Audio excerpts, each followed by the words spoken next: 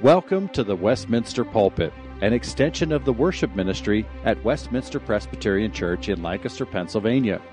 Please contact us for permission before reproducing this message in any format, and may this sermon nurture your life in a meaningful way as we proclaim our Savior. Well, good evening, everybody. Good to see you. Some of you have known me since I was probably about 2 feet tall, and I haven't seen you in many years as I'm looking out on this audience today, this congregation. And some of you I don't know that well, which isn't true usually when you're standing up to preach. But it's good that we are coming together as brothers and sisters in Christ to hear the Word of God and to sit before Him today and be blessed. My wife and I, Tucker mentioned, we serve in London, as many of you know, in the northwest part of the city for many years. Part of a partnership with local leaders trying to live out the gospel, to share the gospel in a largely South Asian community in a way that is understandable in that place, so that people see that the good news of Jesus is for them, no matter what background that they're from. And that's what we've been doing for many years, and I know many of you pray for us, and we're grateful for that. We didn't even think we'd be able to come back this year, and it wasn't until end of June that we managed to make plans for this trip. And I think that really ties in with the theme tonight for the sermon, which is the glory that keeps us from giving up. And we are in the second Corinthians chapter 4. And before we read that, I just wanted to reflect a little bit, to give us a little bit of a lens to look through as we listen to the Scripture. Because Paul says twice, you're going to hear in this text, we do not lose heart. And I've reflected a lot on that in this last year. Because if you ask us, how's it been this last year? I'd probably ask you, how's it been this last year for you? It's been a challenge. And I know not everyone has experienced this world of COVID exactly the same. In London, we've had 3 long lockdowns, and that has been a challenge. And there has been many times where if I hadn't lost heart, it felt like maybe I was flirting with that. And so I've come to this passage very personally tonight, reflecting on, why does Paul say we do not lose heart? This idea of losing heart is to lose one's motivation to continue on, to lose enthusiasm, to be discouraged. And this has been a year where that's something that I'm sure you could relate with. I can, certainly. Normal things that we would normally find to be part of our work just feel a lot harder. And starting new things almost feels impossible. And so it's normal in those circumstances to often think about losing heart. And sometimes we might not actually give up, but we might functionally begin to lose heart. What does that look like? Well, we kind of begin to go through the motions. We're doing the same things, but our heart is growing harder. And we're beginning to shrink back internally from giving ourselves to the things that God has before us. And yet we're going to hear in this text that Paul says that we, those of us who are followers of Jesus, the church of Jesus, we together who share this ministry of the Spirit, this calling to serve others by making the good news of the glory of Christ known to those who do not know Him, whether that's here in whatever capacity our day jobs are, or whether that's for Jen and I, as cross-cultural missionaries in London, we do not lose heart. He says we're fragile containers, jars of clay. He says we're afflicted, but not crushed. We're perplexed, but not driven to despair. We're persecuted, but not forsaken. We're struck down, but not destroyed. Both sides of those sets of phrases seem about the same to me. I don't know about you. What's the difference between being struck down but not destroyed? What's the difference between being perplexed but not driven to despair? And the difference is in not losing heart and seeing the glory of God in the face of Jesus. So let's read this text. Therefore, having this ministry by the mercy of God, we do not lose heart, but we have renounced disgraceful, underhanded ways. We refuse to practice cunning or to tamper with God's word, but by the open statement of the truth, we would commend ourselves to everyone's conscience in the sight of God. And even if our gospel is veiled, it's veiled only to those who are perishing. In their case, the God of this world has blinded the minds of the unbelievers to keep them from seeing the light of the gospel of the glory of Christ, who is the image of God. For what we proclaim is not ourselves, but Jesus Christ as Lord, with ourselves as your servants for Jesus' sake. For God, who said, "Let light shine out of darkness," has shone in our hearts to give the light of the knowledge of the glory of God in the face of Jesus Christ. But we have this treasure in jars of clay to show that the surpassing power belongs to God and not to us. We are afflicted in every way, but not crushed, perplexed, but not driven to despair, persecuted, but not forsaken, struck down, but not destroyed, always carrying in the body the death of Jesus, so that the life of Jesus may also be manifested in our bodies. For we who live are always being given over to death for Jesus' sake, so that the life of Jesus also may be manifested in our mortal flesh.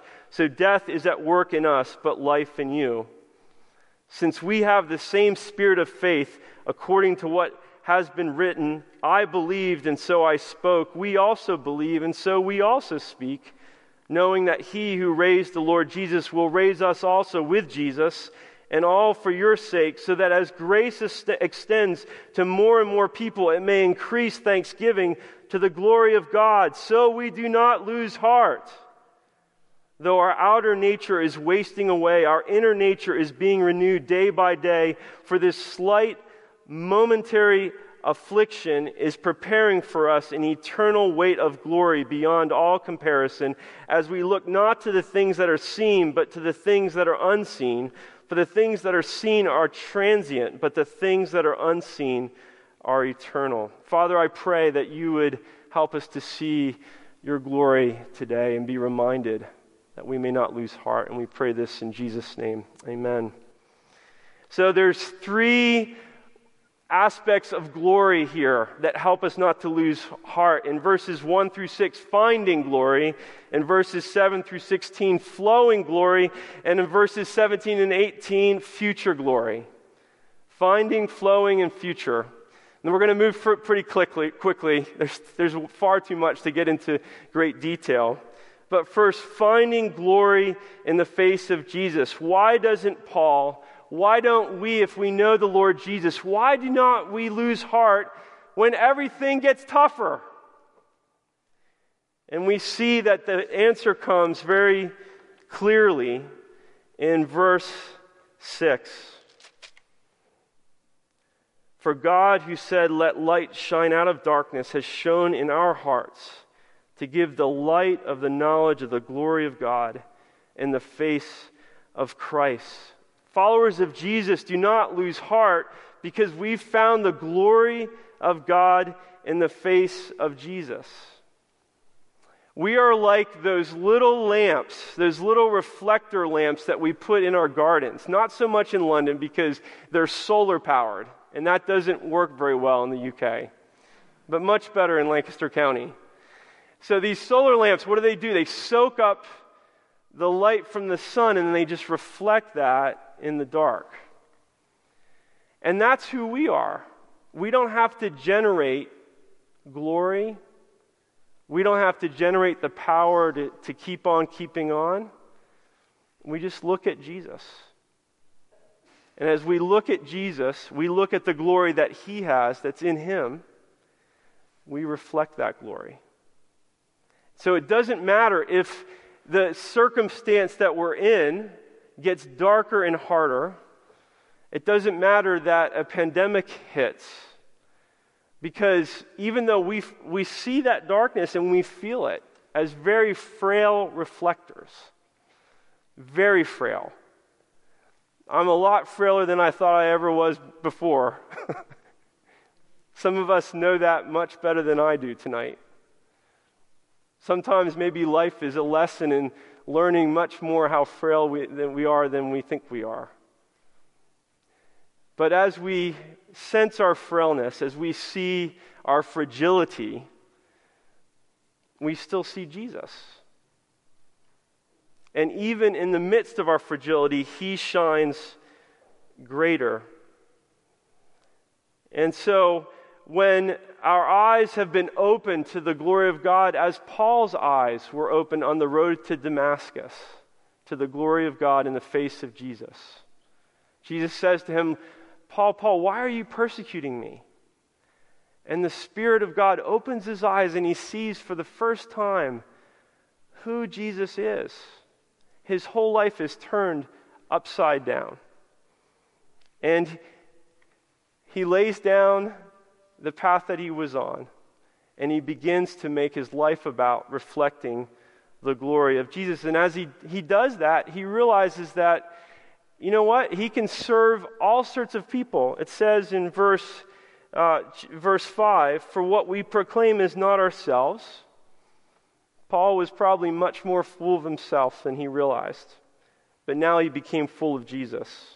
So we proclaim not ourselves, but Jesus Christ as Lord, with ourselves as your servants for Jesus' sake. So he can be serving amongst these people who are criticizing him. He can be serving in the midst of a pandemic. The circumstances can change. The opposition can change. The pain nozzle can turn up in his life. But none of those things are his Lord. And he's not trying to generate glory before those people. He is serving Jesus, who has given him graciously all the glory he could ever want in the gospel. The longing to reflect glory is a powerful thing for every one of us. Look at the Olympic athletes. Isn't it amazing? I've watched almost zero Olympics. I was on holiday this last week mostly, and we didn't have a television that had the Olympics. But last night I saw a little bit of it, the 1500, and it was amazing. And as we look at these Olympic athletes and what they go through to achieve that moment of glory and perfection where they're the top at their sport, and then they stand on that podium, it's beautiful, isn't it? And we, even if we have no hope of ever being anything like that, we just like to sit and watch. You know, we're made to love glory, we're made to see glory, to long, to reflect glory, and that's hardwired into us. God made us that way. He made us to want to reflect his glory, his perfection, his purity, his power, his justice, his majesty, his kingly authority and honor, and to find honor in simply reflecting the honor of the king and reflecting his glory back to him so that he gets even more glory. That's the way we're designed. And we see a bit of that in the Olympics, but then something goes wrong with God's design, doesn't it? Romans 1 tells us that we were not satisfied with being mere reflectors of the glory of God. We exchanged the glory of the immortal God and sought to manufacture and achieve our own glory independently of the God who created us. And that's where it all goes wrong. We can't just be reflectors, sort of totally dependent on this amazing God who created us. We have to define and achieve our own glory apart from him. And we do that in all sorts of ways. We might do that religiously. If I do my duty, if I accrue enough good karma, the glory of that will overcome my bad karma. And now God will acknowledge and accept me, and I will achieve the glory I long for. And there's lots of ways that happened. And, maybe that's what Paul was doing before he met Jesus in some way. But we also do it in ways that aren't particularly religious. We look at others and say, if I prove myself at work, if I prove myself at school, if I prove myself as a parent or as a child, if I prove myself in this activity or that activity, then I will achieve the glory in front of the audience, whichever audience it is that we care about, that I most care about. We will achieve glory, and that they'll acknowledge me and accept me, and I'll have the glory that I long for. Do you see how close that is to being reflectors of God's glory? And yet it's so far. And we all have that brokenness in us that was passed to us from our first father, Adam. And when I come back to this area, since I haven't lived here really since I graduated from university, which was 25 years ago, my head goes back like a time warp to many years ago. And so I'm sitting in Manheim Township, and I have memories of playing baseball at Manheim Township. I played for Ephrata, just so we all are clear about that. And I can remember hitting a curveball there and being so excited. You know how hard it is to learn how to hit a curve? And all of a sudden I could do it, And when I played for Ephrata, we won the section championship for the first time in 35 years. And it was wonderful experiences. Lots of good in that. Lots of good in that. But you know what? In the process of that, I began to go into the school library the morning after the games. And all of a sudden, I'd see my name in this paper or that paper, and that felt so good. And it was like a drug. It was like a drug. I didn't say, God, thank you. Part of me said, God, thank you for that. But another part of me was like, I need that to live. I got to go generate some more glory tonight. But you know what? In the face of a pandemic, in the face of real life, that doesn't get us very far, does it? Our desire to create and achieve our own glory. And you know what? That doesn't work. I mean, think about these Olympic athletes. They work so hard, and then it doesn't go as they hoped. I think I read some of them couldn't even participate because of a negative COVID test or a positive COVID test. Can you imagine? Years and years. And how are they going to get through that? Well, 4 years will come again. Pat them on the back. Get them next time. That's tragic. And those high school baseball exploits, they're long forgotten. Except in certain moments in my mind. They're long forgotten. Some of the papers they were in don't even exist anymore. I was thinking of that Casting Crowns song, which says, I'm a flower quickly fading, here today and gone tomorrow, a wave tossed in the ocean, a vapor in the wind. And that's what, sooner or later, our own attempts to achieve glory, they begin to end up there, don't they? But that isn't the worst of it, brothers and sisters. What's the worst of it? It's not that we don't actually get the glory that we long for, but our attempt to achieve glory on our own terms separates us from the very glory that we're designed to reflect, separates us from God, and we're left blind and unable to see His glory, the only glory that can fulfill our longing for glory and prevent us from losing heart in the face of a very broken world. And in our blindness, we're cut off from God and from His glory, and we're perishing under His righteous wrath. But, says Paul, and this is where we're finding glory, it's not in ourselves. That's not the end of the story, is it? Because there was one man, one perfect man, the God-man Jesus, who stepped up to a podium that wasn't an Olympic podium, but it was the hill of the cross, and his gold medal was to suffer and die to pay for the guilt and the shame that we've accrued in our pursuit of glory independently of our Maker. And in doing this, He makes it possible. He rescues us. And we are now, by faith, if we have come to accept and believe in Jesus, we are now able to be seeing the glory of God in the face of Jesus through His death and His resurrection, and we take heart. Is that beautiful music to you today, brothers and sisters? Is that gospel something that will get you through not just today or yesterday or the day after, or have we forgotten that? And many times in this last year, I've had to, just to be very honest, that I forget the beauty of the glory there. And it shows me just how much I'm still trying to establish my own glory. And I have to turn again in repentance of faith to look back at the cross and look at Jesus and find the glory that's surely enough. Do you know this Jesus? Have you met Him? Is His glory beautiful to you today?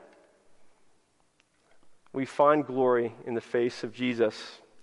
So that's the first one. Now we're going to have to move very quickly, because as we move on to the next section, we find the glory in the face of Jesus, but when we realize that this glory is not meant to just stop with us, but to flow through us, as we see in verse 16, 15, for it is all for your sake, so that as the grace extends to more and more people, it may increase thanksgiving to the glory of God.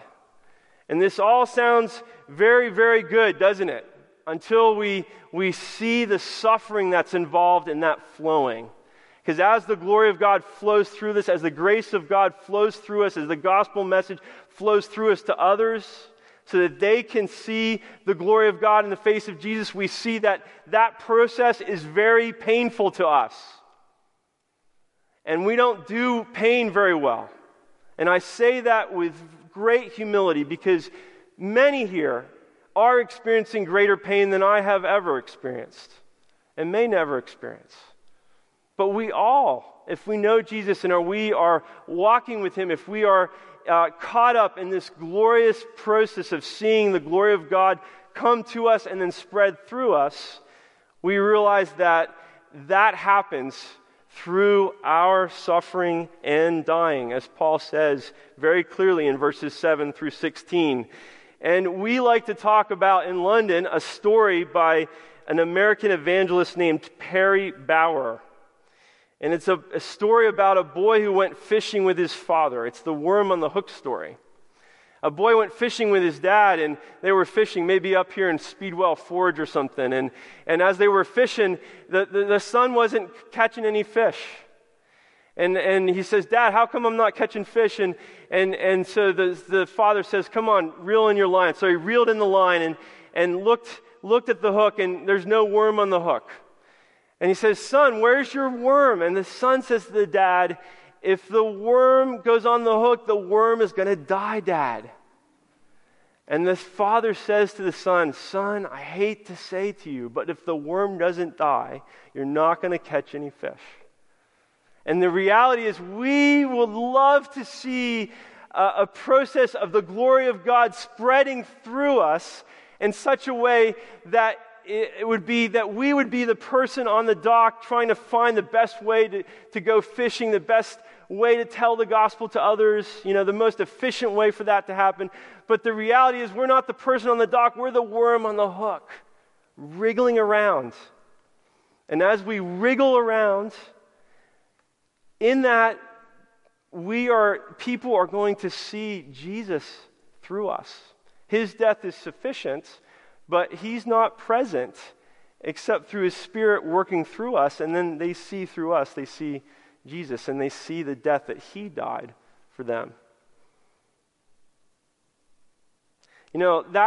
That's something that I still find it hard to reckon with.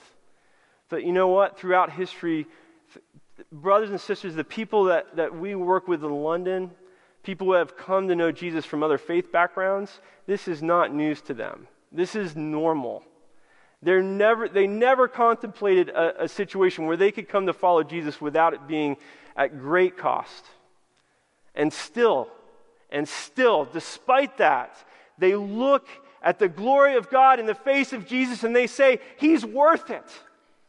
He's worth every ounce of the suffering that's going to come to me so that I can come and see that glory myself, they say, and so that my family around me can come to see the glory as well. And that as we begin to see that, it helps us to not lose heart because there's great purpose in that. Suffering is the worst when it's pointless. But for the follower of Jesus who is suffering for the sake of seeing the gospel go forward, it's never pointless. There's always purpose in it. That thought alone, as Paul saw that, he could say, I will not lose heart. And even better, at the end of the hook, that's where Jesus is. So we never suffer alone apart from Jesus. I saw that in a very specific way. I don't want to make light of this, but a few years ago, on October 31st, I was doing a prayer walk, and I finished that, and I was going to cycle home. And I turned right across some traffic, and I got hit by a car. And by God's grace, I walked away from it. My helmet was really, really damaged badly. And it was pretty nasty, but it was a miracle. So that night, or 2 nights later, I was in men's Bible study telling all the guys, you're never going to believe what happened. Well, they could, because there was my side of my face was all scraped up. And so they were like, what happened? And I got to tell them the story. Well, it didn't seem like there was a lot of glory in that story. But I was praising God because I was so thankful to be alive, and it was clearly a miracle. Well, the next day, a friend of mine from another faith background who doesn't know Jesus, he got hit by a car on his bike. I kid you not, the very next day. And a week later, he called me up and said, can we meet and talk about this? And long story short, somehow, and we'd known this person for years, and God had ordained me getting hit with a bike, him getting hit by a car, him getting hit by a car. And that was the moment when the penny dropped and he saw the glory of God in the face of Jesus. That's just a small example of how this happens. Well, finally, the last 2 verses, as we've seen about a finding glory and the flowing glory that flows through us. The last 2 verses, let's read them again. For this slight and momentary affliction is preparing for us an eternal weight of glory beyond all comparison, as we look not to the things that are seen, but to the things that are unseen.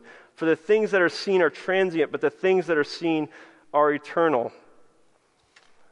Well, third aspect of not losing heart has to do with future glory. This is a tough one. In general, me at the center of this, us Americans are very impatient. We're brilliant at trying to cushion ourselves from suffering in the here and now. And we struggle with waiting and being patient.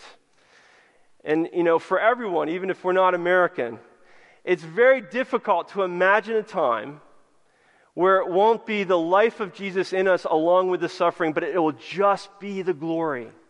Can you imagine that? None of us have experienced life that way yet. But one day, when Jesus returns, it will just be the glory. It will be His glory, and us reflecting that glory, and us feeling like we're totally okay with just being reflectors of that glory for all eternity. And that day is coming.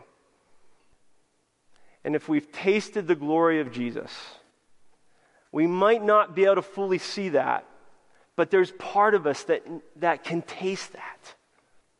Some of us, that is so much closer than others. But as we go along in this journey, we are learning more and more that future glory will far outweigh the sufferings that we are experiencing now. That doesn't invalidate the pain. That doesn't mean the sacrifices that we're making right now for the sake of seeing the gospel flow through us. That doesn't say they're not real. It doesn't say, well, that world is real and this world isn't. No, it just says that one day, all of these things will have a point and we'll see it, and it'll be only glory. Can you taste that? We've longed for the end of this pandemic, when life will go back to normal. When the glory of the life we knew, when will the glory of the life that we knew return? Was it all that great before? What if the normal we long for doesn't measure up to our longing for glory? How will we not lose heart? We look to Jesus. We see his glory flowing through us so others can look to Jesus. And when we turn to the future that's coming, and we walk by faith. Brothers and sisters, let's lean into that. Father, thank you so much for what you give to us in our battle against losing heart. We pray, Lord, that you would help us to see your glory in the face of Jesus. And we pray this in Jesus' name. Amen. The Westminster Pulpit is courtesy of Westminster Presbyterian Church in Lancaster, Pennsylvania. You are welcome to worship with us on Sunday mornings at 8 or 11 a.m. To learn more or have questions about the gift of salvation through Christ Jesus our Savior, contact us at westpca.com. Thank you, and may Christ be glorified through this ministry, the Westminster Pulpit.